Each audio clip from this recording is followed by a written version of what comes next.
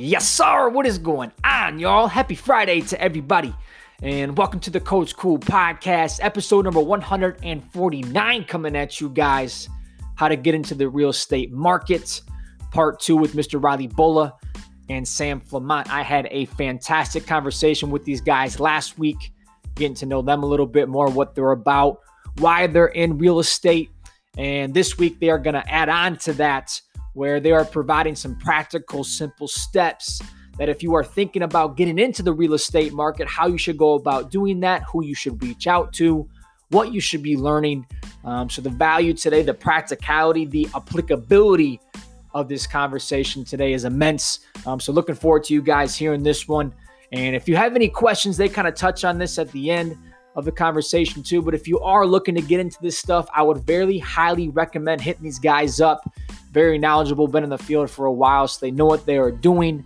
So again, excited for you guys to learn from them today, hear a little bit more about this whole situation. Episode 149, how to get into real estate with Riley Bola and Sam Flamont. Let's get it, y'all.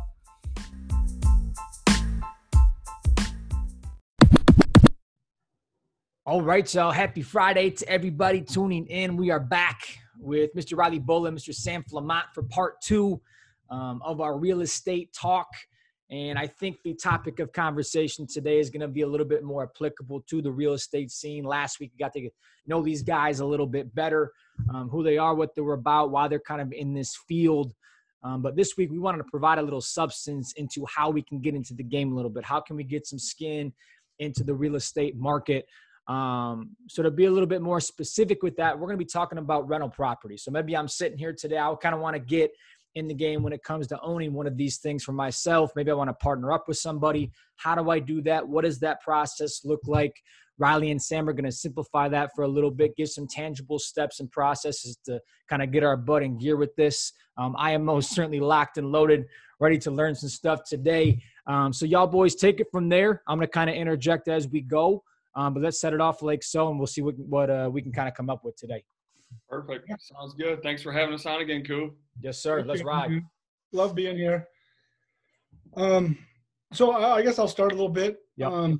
I think it determines on what you're looking for, because one easy way to get into rental properties is you can buy a single family home with extra bedrooms and rent them out to your friends if you're a young single dude, or you don't care if you and your girl are buying a house and don't care if you have roommates. The term that's used around the real estate world is house hacking. They call it house hacking because you buy a house and somebody rents. You buy a 3-bedroom house, you only need one. You rent 2 rooms out for $400 each. Essentially, your mortgage is paid for or very close to. The other more common way to do that these days, I think, and Riley, you can tell me what you think. People I know now are buying duplexes and living in half, as to not have to share the space of their own home.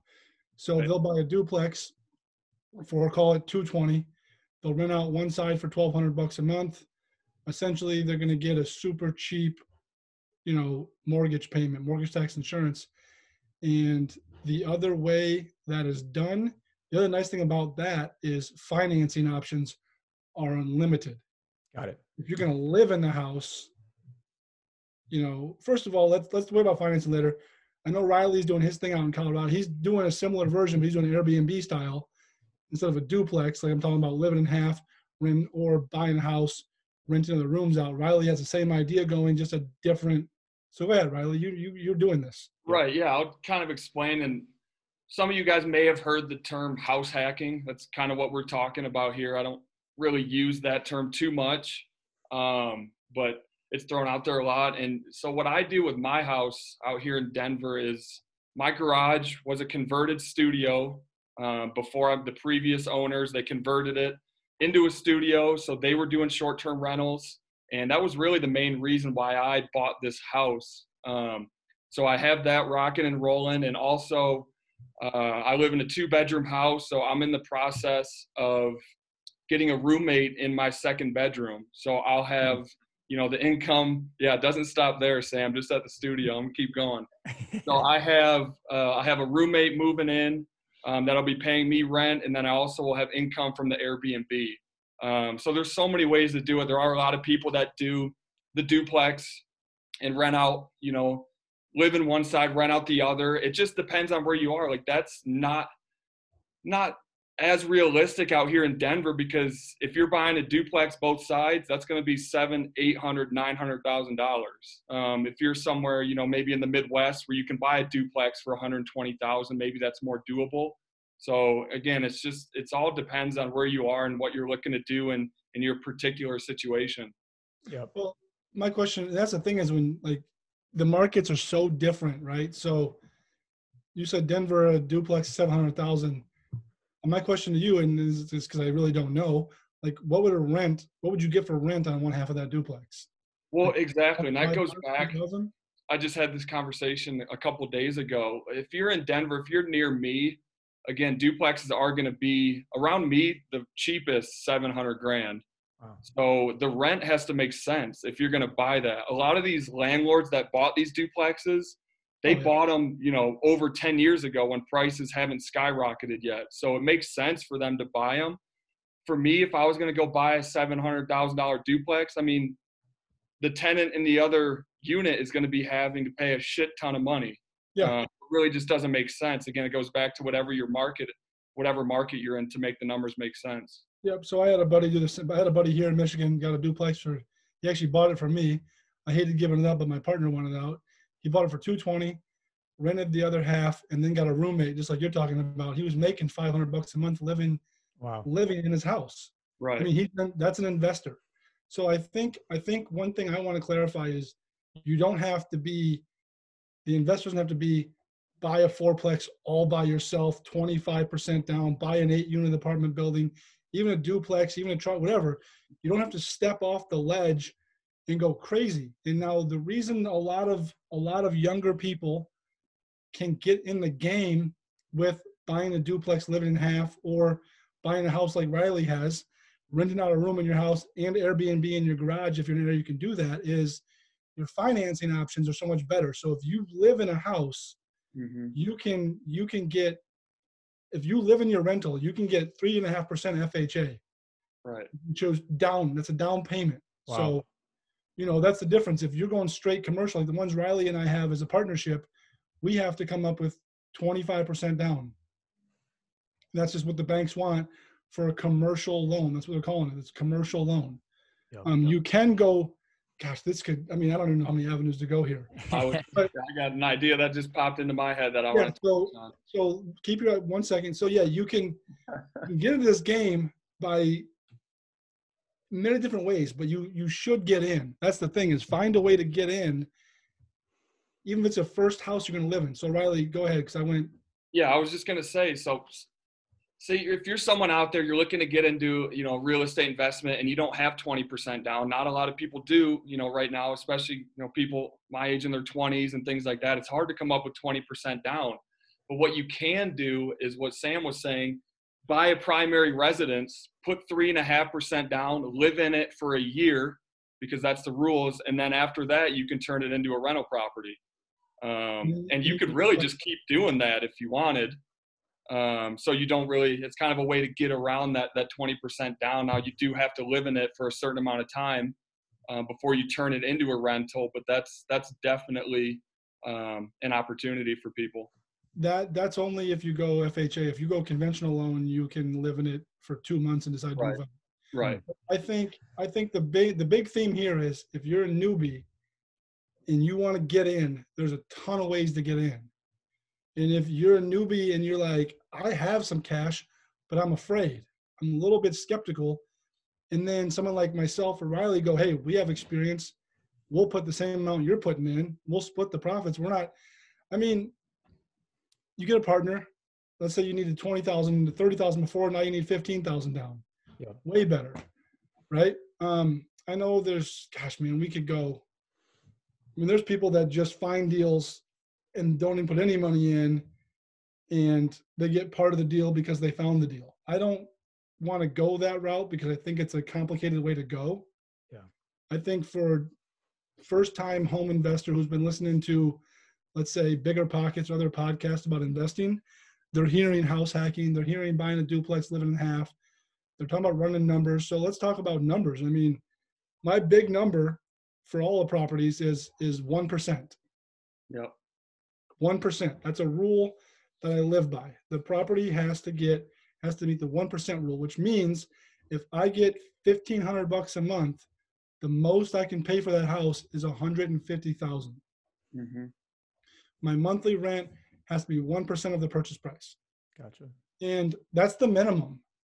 That's the minimum. In some areas, like if we're downtown Traverse City, we need to be getting 1.5%. And maybe in Riley, you can speak to Colorado, depending on the taxes. But if the taxes are high, it increases the percentage of rent you need over the purchase price. Exactly. Actually, taxes out here are a lot lower than they are in Traverse City. Yeah. That's But really Traverse City's pretty crazy with the taxes. Now, I want to interject real quick, because I think you guys are bringing up some phenomenal points, because my fiance and I are in the process that Riley's helping us out with in regards to getting a condo, a house, potentially. We're kind of seeing what we want to do. But I just want to say this is even just a simple conversation. So if you have a friend that's in real estate, like I do with Riley, or you know a realtor or whatnot, we really didn't know anything about this process in terms of should we buy, should we rent, should we do this, should we do that? And all the questions that I had, Riley was able to answer in quite literally probably a 12-minute phone call. Yep. And the peace of mind that I was able to have in terms of moving forward with that process, just with even that slight knowledge base, was incredible. So I think just even having these conversations, just like Sam just said, where, you know, if you want to go straight investment property, Riley's like, you probably got to put 20 down. But if y'all want to live in it for a year and then turn it into that, maybe it's only 5%, whatever. So just these slight little tidbits with the numbers and the stories and the facts, like it's a game changer, because now we're like, I don't know if we can put 20% down, That was just an arbitrary number that we had in our head for whatever reason. We talked to Riley for 10 minutes. He opens our eyes to all these different possibilities. And now we're not sleeping last night because we're thinking about what we can do, where we can go, whatever. So I'm not saying it's an easy process, but I think just finding a simple knowledge base behind it on the forefront, like we're doing right now, can open your eyes to so much, and it's really powerful. And, I hope this is kind of doing that for y'all right now, but just from personal experience, literally in the last couple of days, that's where we're at. So I hope everyone else out there is, kind of feeling the same way. Yeah. And it goes back to what we always talk about on here, Koob, is reach out to people who are in it, who understand it. Mm-hmm. If you're sitting back and you want to do a real estate deal, but you don't really understand it, well, start reaching out to people who know about it. I mean, get on the phone. That's how I found my partner for this deal we're doing in Lansing was from a mutual friend. I know he had interest in real estate. I literally got on the phone with him, explained the deal, explained how it all works, and kind of pitched it to him. And he's like, all right, let's do it. So that could be a way for someone who's trying to get into it. Reach out to an experienced investor. Say, hey, I have $5,000, I have $10,000, whatever it is. I want to do a deal. And a lot of the times, guys like Sam and I, we're going to be open to it. If we trust you, we think you're a good person, we'll usually make it work. So again, it just comes down to reaching out and grabbing knowledge and information from people that have it. So I'll say this, if you're serious about investing, the first thing you should do, is go find a lender. Lending, because so when I think of investing as a first-time home buyer, to me, that's another way to invest. Let's get that one. I mean, this is another way that people in Traverse City invest all the time, is they buy a home that's run down. They buy it. They don't flip it. They buy it. They live with their parents for like a month. They fix it up. Then they move into it. They bought it for $130 because they did all the work. They put $10,000 into it. The house is now worth $200,000. That's an investment, right? Because now let's get into the weeds big time here. Let's say I have a house worth $200,000. I put my down payment down. I only owe $100,000 on it. I can do a home equity loan and use that home equity and buy another deal without any more cash coming out of my pocket. So there's like 8 million ways to get in. And the biggest thing you need to do is know how you want to get in. Like me, for example, I could not buy a fixer-upper because if I have a hammer in my hand, bro, I better be knocking shit down. I'm not building anything. I can't put anything together. Ask my wife, dude. She's like, what are you doing? So, but find a lending partner. Like, for example, Riley and I, we have a great lending partner for a couple of our deals. They just reached out to us and go, hey, we know times are tough for Airbnb. We want to extend to you guys interest only for 3 months because you're such good customers. And we have I have deals. I have other deals with them too and my own self. But they reached out to us and go, hey, we know it's tough, not getting rentals, interest only for 3 months. Doesn't affect, it's not going to hurt our credit score. It's not going to affect our anything. We just get to help cash flow the property a little bit better. So you want to explain to people, Sam, what interest only means? yeah. So, or you can, I mean, I've been talking a lot here. Well, I want you to expand on something you said too. Explain to people. So you buy a house for $130,000, you put $10,000 into it. How does that property turn into $200,000? Right? Because I'm sure people are wondering. Okay. Kind of how that process works. Yeah. So if I buy a house and I know it's in an area and I know the area and I've run the comps because I have a realtor like Riley Bulla, and he's like, dude, this house, if you buy this house right here and you do this, this, and this with this neighborhood, as soon as you finish the work, it's worth $200,000. And I go, okay, let me look at what I got to put into this. And guys, I'll tell you right now, I missed a huge deal this past summer in my own neighborhood, and I knew better to miss it, but I can't do the work. So you need a trusted partner to run the comps for you. That's how, like when I do flip properties with investors, they go, what can I sell it for? That's the first question. Not even what can I buy it for? What can I sell it for? Okay, $400,000. Okay, so now they know they need to buy it for $220 tops because they're going to put $80 into it. And by the time they pay realtor fees and closing costs, they need to know that. So a partner, man, you need somebody who's knowledgeable of the area. I think as an investor, a good realtor and a good lender are the two most important things you can possibly have. No doubt. Because go ahead. I was just gonna say, because so when you're valuing, a single family residence, it's going to be based on the comparable homes in the area. Right. So that's how you go from that 130,000, put 10K of work in it to 200,000. Because in that neighborhood, if a house is 200,000 and everything's updated, you're going to be basically comparing that house to that. So it's going to be worth in that ballpark. So that's where those numbers come from. And valuing single family residence is different than valuing commercial properties. Those are based on the income that the asset is producing. So it's different measurements. But in terms of single family home and renovating it, it's all based on the comparable homes in that neighborhood. But I will tell you this, the lender is the most important because they're going to tell you what you can get. Right. If you don't have cash, if you can't pay $250 cash for a place or $700 cash for a place, the lender is the first step because it happens all the time. Even with people like yourself that aren't trying to buy an investment, but trying to buy maybe something to live in, they're on Zillow going, well, I pay $1,300 a month right now in rent. Zillow's telling me this is going to be $1,100 a month. I can afford it. And the bank goes, your debt to income says no. Just because you can pay your rent is different than a bank mortgage, right? Your rent is you and the landlord going, let's agree. The bank is the bank going, I don't want this house back. So I need to run my numbers and make sure you can pay me every month. Gotcha. So a good lender is the first step, man, because you know how many times I've seen people, investors and home buyers, get their heart broken by thinking they can afford $300.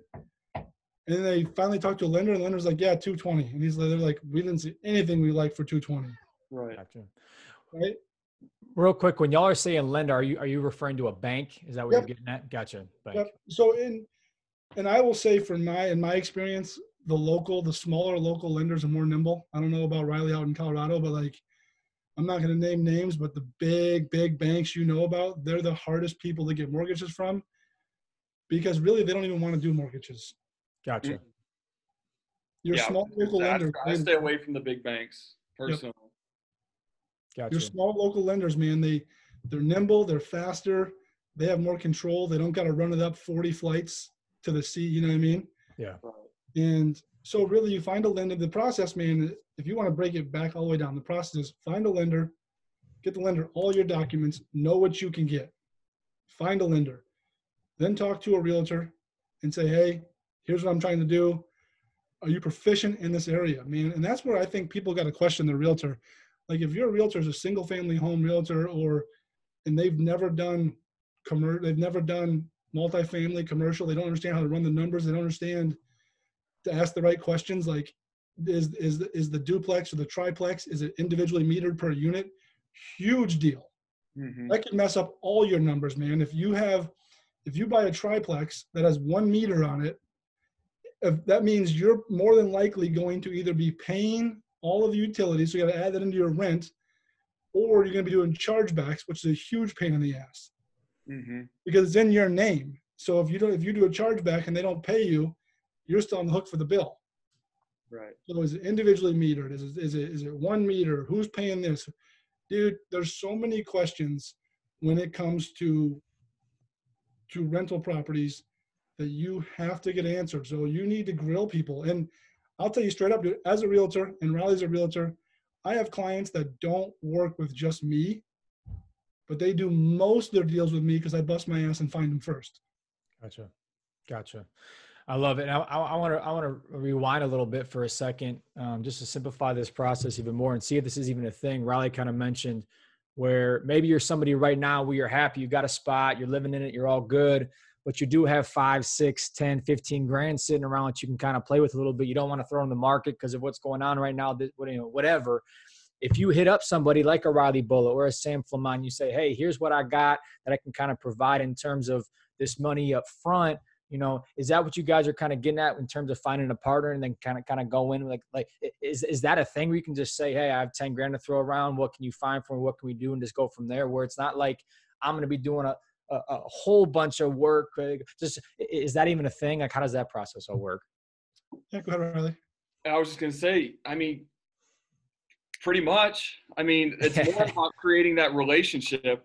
You're not just going to start doing deals with anybody. Right. You really know them, but if you're someone, look, if you live damn near anywhere in the country, there's someone who's in real estate, who knows someone who's investing. They're everywhere. You can find people that are willing to do deals with you. I'm not saying for people to just start DMing me and say, hey, here's some money, let's do a deal. I'm not a REIT, but yeah, chances are someone in your community, or a family friend or something who's in it. That should be your first call, and then you can just go from there. Gotcha. Sorry, buddy, I got to get a charger. You're good. I got you, Riley. And I love that too, because I think it goes back to what I always preach on here is relationships and reaching out to different people and not even doing it for the sole sake of, doing deals like this or whatnot, but just being a person first, because you never know who can come in at the right time, add some value to these different things, what have you. It's never a bad. Well, dude, what you're explaining is what Riley and I did. Yeah, exactly right. Exactly. Riley said, I got some money. I know you're in real estate. I want to do some deals. And we did some deals. Yep. And you made it happen. Yep. But the thing is, you got to understand what you're getting into. So, do you form an LLC? Do you not form an LLC? How do you break it down? Let's say we need 50 grand and you got 10. Okay, that's fine. But if I'm going 40, I'm going to be a larger shareholder in that deal. Right. And now who's managing the property? So maybe you get 10%. Maybe you put 10 grand down, I put 40 grand down, but you found the deal and you're going to manage it for us. So we offset some of your expense, some of my money. My money's more than your money, but you're going to do more work for it. So now instead of you only getting, 15%, I'll give you 30% of the deal because you're going to manage it. Or you work out a deal where you're going to be the manager, so you're going to get paid to manage it. But most people would take equity. I would always take equity over a management fee because that's like 10% of the rent. It's nothing. Gotcha. So there's so many ways and to structure that stuff that it's all legal. If you're going to do an LLC, you got to get commercial financing or a portfolio loan. If you want to leave it in your personal name, a little more risk, you can get conventional financing that way, but you can't get a conventional finance deal with an LLC. Right. So there's so many questions, man, in the investing world. And like I said, we could do this for probably 10 days. I was going to say, and the reason we do, me personally, and I think Sam's the same, I like to have an LLC for each individual property. That's how I do it, just because it protects you. If you have 5 properties in one LLC, they could come after all those assets. So when you have one LLC for each property, really, that's what they can come after if they're going to come after you. So it just mitigates the risk a little bit. So I think most real estate investors will tell you to create an LLC when you're buying properties. And one thing too, I guess, touch on, maybe change the subject a little bit, is the fear of, I don't want to be a landlord because my mom told me I was going to hate being a landlord, and everybody told me I was going to hate being a landlord. Dude, trust me, I hear this all the time. Like, when I got into real estate investing, my parents were like, you don't want to be a landlord? I was like, how do you know? You've never been a landlord. How do you know you've never been a landlord? How do you know it sucks? Because they hear stories, and they're the worst case stories. So I owned 13 units before Riley and I met, and I had a partner, and the partner wanted out. But in those 3 years we owned our properties, I never got a 2 a.m. phone call. I never got the call like, oh my gosh, it's flooding and you got to get here now. Never got that call. The first time ever I got a call was on a house, a single family home that's right by me at 10:30 at night. The toilet, I had to get a new toilet. And they were like, hey, we have 2. We'll just use the other one. Can you get us a new toilet tomorrow? Yeah, no problem. This fear of like the unknown of like, how bad is it dealing with tenants? I'll tell you how bad it is dealing with tenants. It's as bad as the work you put in to finding the tenant. If you take the first person that comes along with cash, you're probably doing bad. Mm-hmm. Like for me, man, I will, at this point in the time, I would rather have my property sit vacant for a month than have a tenant that's going to cause me headaches, leave, not pay, evict, because in the end, I'm going to end up paying more money. Gotcha. Man, what else? I think the biggest thing that we haven't talked about yet is reserves. And let's just throw numbers. Riley, I don't care if you care about throwing real numbers at people so they can hear what we're doing right now. Yeah. I'm wide open about this. So reserve, that means money behind the deal for immediate repairs, right? So you buy a duplex and the furnace breaks week 1. You're like, you have money behind you. So when you buy a property, when you say you have 10 grand, these are the things that 10 grand is going to go to. You're going to have an inspection, $400, depending on where you're at and the size of the property. Mm-hmm. You're going to have closing costs on your loan, which are going to be anywhere between 2 and 3% of the loan, sometimes $2,000, sometimes $5,000, and then your down payment.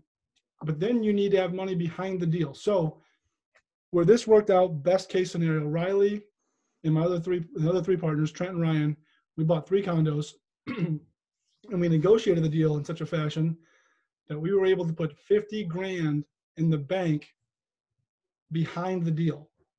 So we had the down payment, we had some money left over ahead of time, we had $50,000 extra in case coronavirus hit. And guess what? Coronavirus hit. Yeah. Like that money's for the worst case scenario. So we were good. I think we were good we had 12 months pretty much of expenses covered. So my point is this, your renter shouldn't have to worry about freezing or not showering because you're broke. So if you can't put reserves behind the deal, you shouldn't own a property. Gotcha. And to that, dude, on top of that reserve fund, you got to, each month, you got to calculate, you got to account for vacancy. You got to account for your everyday repairs. And depending on how conservative you want to be with those numbers, like for this duplex in Lansing, for example, that area is about 4% vacancy rate. So me and my partner plan on putting aside 5% for vacancy each month. And then on top of that, we're putting $120, I think, a month into repairs and maintenance. So all that money stays in the account. We don't take any of that money as income, just in case, you need little fixes. And that's on top of the reserve fund. And every investor is going to be different. Some people won't put any money away for vacancy. Some won't put any away for repairs. It's just how safe do you want to be in case something crazy happens, like now when something crazy has happened. Dude, this is the best time talking about real estate investing. and the best time to talk about reserves and CapEx, because if you don't have reserves, right? If we didn't have reserves on Hastings right now, we would be feeling it to the tune of like $3,500 a month, right? So like $1,000 a piece extra that we were thinking we were going to be getting, and now we're paying. Gotcha. But what Riley's talking about is something called CapEx. So if you want to write that down, I know you're taking notes. I saw that. Yep. I like that. I was doing the same. CapEx is capital expenditures. That's your roof, that's your siding, that's your flooring, that's your furnace, that's your water heater. Those are major expenses that you have to calculate. Like Riley just said, $120 a month. Okay. So if you have a roof that you know has 10 years life on it, this is where you get real mathy. And the roof, let's say the roof's going to cost you, just round numbers, $10,000. But it's got 10 years. Well, you have to put enough money each month away to have $10,000 in 10 years for the roof. And then you got the furnace that's got 10 years left on it. And that's, let's say, $4,000. Yada, yada, yada. So you add up all these expenses and you divide them by the time they have left, the life they have left, and you put that away each month. That's called, so some of the people who listen to your podcast right now will jump over to Bigger Pockets or another podcast and they'll hear CapEx. That's what CapEx is. It's capital expenditures. It's money you put away now so you don't have to go, oh shit, later. Got it. Boys, y'all are throwing some stuff at us right now. And I love it though. So now I want to wrap it up a little bit. I have this question. So obviously you guys threw a lot of terms, a lot of different things at us here, whatever. Do you have any resources? Maybe it's, online videos, or it's a book, or it's this, that people kind of check out just to kind of read it. Maybe it'll go over a little bit slower, maybe explain things a little bit more. Is that stuff out there? I know it's out there, but in terms of your guys' opinion on that stuff, what direction can we kind of take in terms of seeking that stuff out? There's millions of books out there on this stuff. I think I've read 5 or 6 books that are strictly on multifamily investing. But my biggest thing along with those is having mentors in each department. So having a lender that I can call with questions, having an investor I can call with questions, because that's where I really learn the most, is from having the conversations. And real estate is one thing where you're really not going to understand everything about it until you go do it. You just got to go through the process. And there's going to be things that come up, then you're like, shit, I didn't know this was going to happen, or what's this, or why did the inspector give me a 35-page inspection report? Like, what's wrong with the house? So it's just little things that you're going to learn, and you'll only truly learn them from going through the process. Yep. Anything to add? I would, I'd say follow Riley on Instagram, follow me on Instagram. Yeah, there you go. And Facebook too, if you want to be Facebook friends. I drop a lot of videos, like quick 1-minute videos with just a topic of why you need a reserve, or what's the 1% rule, like broken down by itself so you can consume it one at a time, right? Bigger Pockets, I think, is probably the most well-known. Okay. They have a great book out. It breaks down everything we talked about and more in their book. It's just Bigger Pockets. I think it's, if you Google Bigger Pockets real estate investing book, you'll find it. Got it. I've read it. Forgot the name. Read it? I've read it. Yeah. Oh, it's a great book. Mm-hmm. I think, man, who else? There's a great book that I just finished. It's called Build a Rental Property Empire by Mark Ferguson. That's another great one to read. There's so many books out there and so many people to follow. Yeah, there's no doubt. Information everywhere. I mean, there's information literally everywhere. I think Riley hit on the nose though. If I learned so much by doing the deal. Yeah. By learning. And there's a ton more we can talk about. I mean, I don't know if we're doing a part 3 of this, but dude, we can get into leases, and there's just there's stuff. A lot. Yep.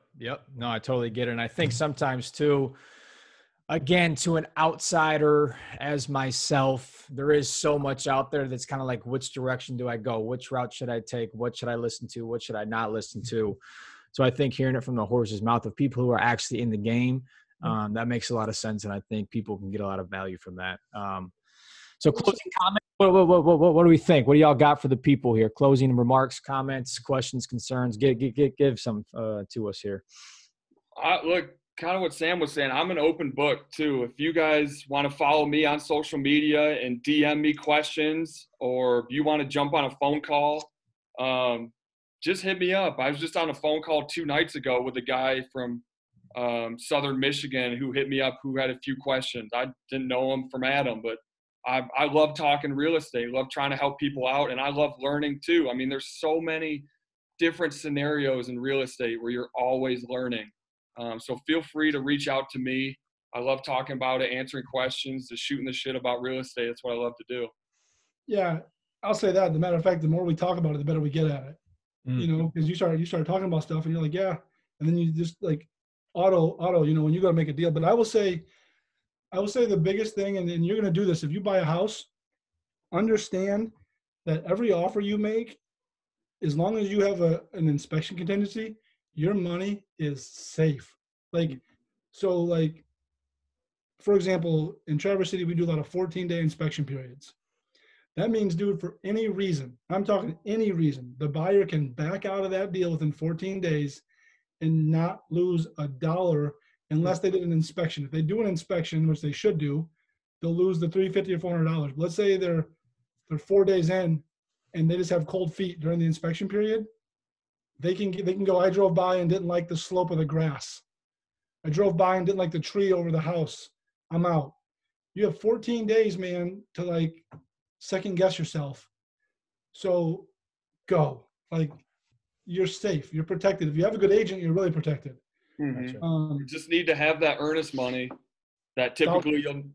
What is it out there? That's a good question. In terms of what one does it do? No. Like what's your typical earnest money out there? Like for, let's say, a $400,000 deal. Same. It's typically like 1 to 3%. Yeah. So most of our deals are 1,000 to 3,000, but the earnest, good thing, earnest money. What's that? It's money that you put into escrow. It sits there. Nothing happens to it unless you move forward with closing. It goes towards the purchase price. If you back out, they send you a check back to you for the full amount. So like, don't be afraid, man. You got time. And in the 14 days you're under contract, or let's say you got a 10-day inspection period or 7, that's a shitload of time to figure out a lot of stuff. But like Riley said, man, you got to jump. You got to jump. And if you want to hit us up, social media, questions, phone calls, I don't give a shit. I'll help anybody. I love it, man. I love it. Well, boys, I appreciate that. Obviously, I'll tag you guys and all this stuff. And to everyone listening, I know sometimes people just throw that out there. They say, oh, hit me up, whatever. They never hit you back up. It's all good. These cats mean it. They very much mean it. They do the same for me. I bug Riley every single day with this condo stuff and whatnot. But I think the moral of the story that we can see here is hit people up, ask them what's up, ask questions, keep asking questions. And just let it rip, because you never know what you might like. Do you have to do it? Of course not. But I think if you seek the knowledge, it becomes a little less scary, especially if it's something that you really want to do long-term wise, or just in general to learn more about or whatnot. So with that, part 2 with my dogs, Riley and Sam. Appreciate you guys. Thank you for those knowledge bombs. I got a lot of reading to do, a lot of listening to do here within the next week. Appreciate y'all, boys. Have a great weekend, and we'll run it back next week. All right? Sounds good. See you guys soon. See you later. Hey, y'all. Thank you so much for tuning in to another episode on the Coach Cool podcast. And real quick, as I was listening back through this conversation, recording the intro for it, doing some editing for it as well, it just really struck me how awesome these two dudes were at not only identifying this whole process when it comes to real estate, but how genuine they were in that approach, how open they were in that approach. They shared some very confidential information in terms of money and how they go about these different things with us. And it was just easy. It was flowing. It was transparent. And it's so cool to listen to people like that. And it just reminded me how when you reach out to certain types of people, it doesn't have to be your friends like I did with Riley and Sam. It can be anybody. Maybe it's social media, email, calls, what have you. Let's do more of that. So if you're interested in a particular field, or you have a question, or you just want to learn a little bit more about whatever, let's hit more people up, because I think we're going to be really surprised that when we do hit these people up, is everybody going to respond? No, sir, they're not. But I think a wide majority of them are. Or at the very least, if you send out 100 of these things, you're going to get back a couple responses at the least. So People are out there to help us. Myself in particular, maybe it's a podcast you want to start up, please hit me up, or just about life in general, whatever. Message me, call me, DM me, what have you, because I think the sharing of these types of things is only going to move us forward as a generation, as a group of people. And it's really exciting to do this stuff and have this platform to share those experiences on a little bit bigger scale than usual. So I just wanted to leave you guys with that this weekend. And again, the moral of the story is to reach out, ask people what's up, see what's up, keep asking questions, because that's how we progress forward, and a lot more betterment can be found if we can do that. So y'all have a fantastic weekend. Appreciate you guys as always for your listenership, and we'll see you guys back here on Monday. God bless you guys. Coach Cool.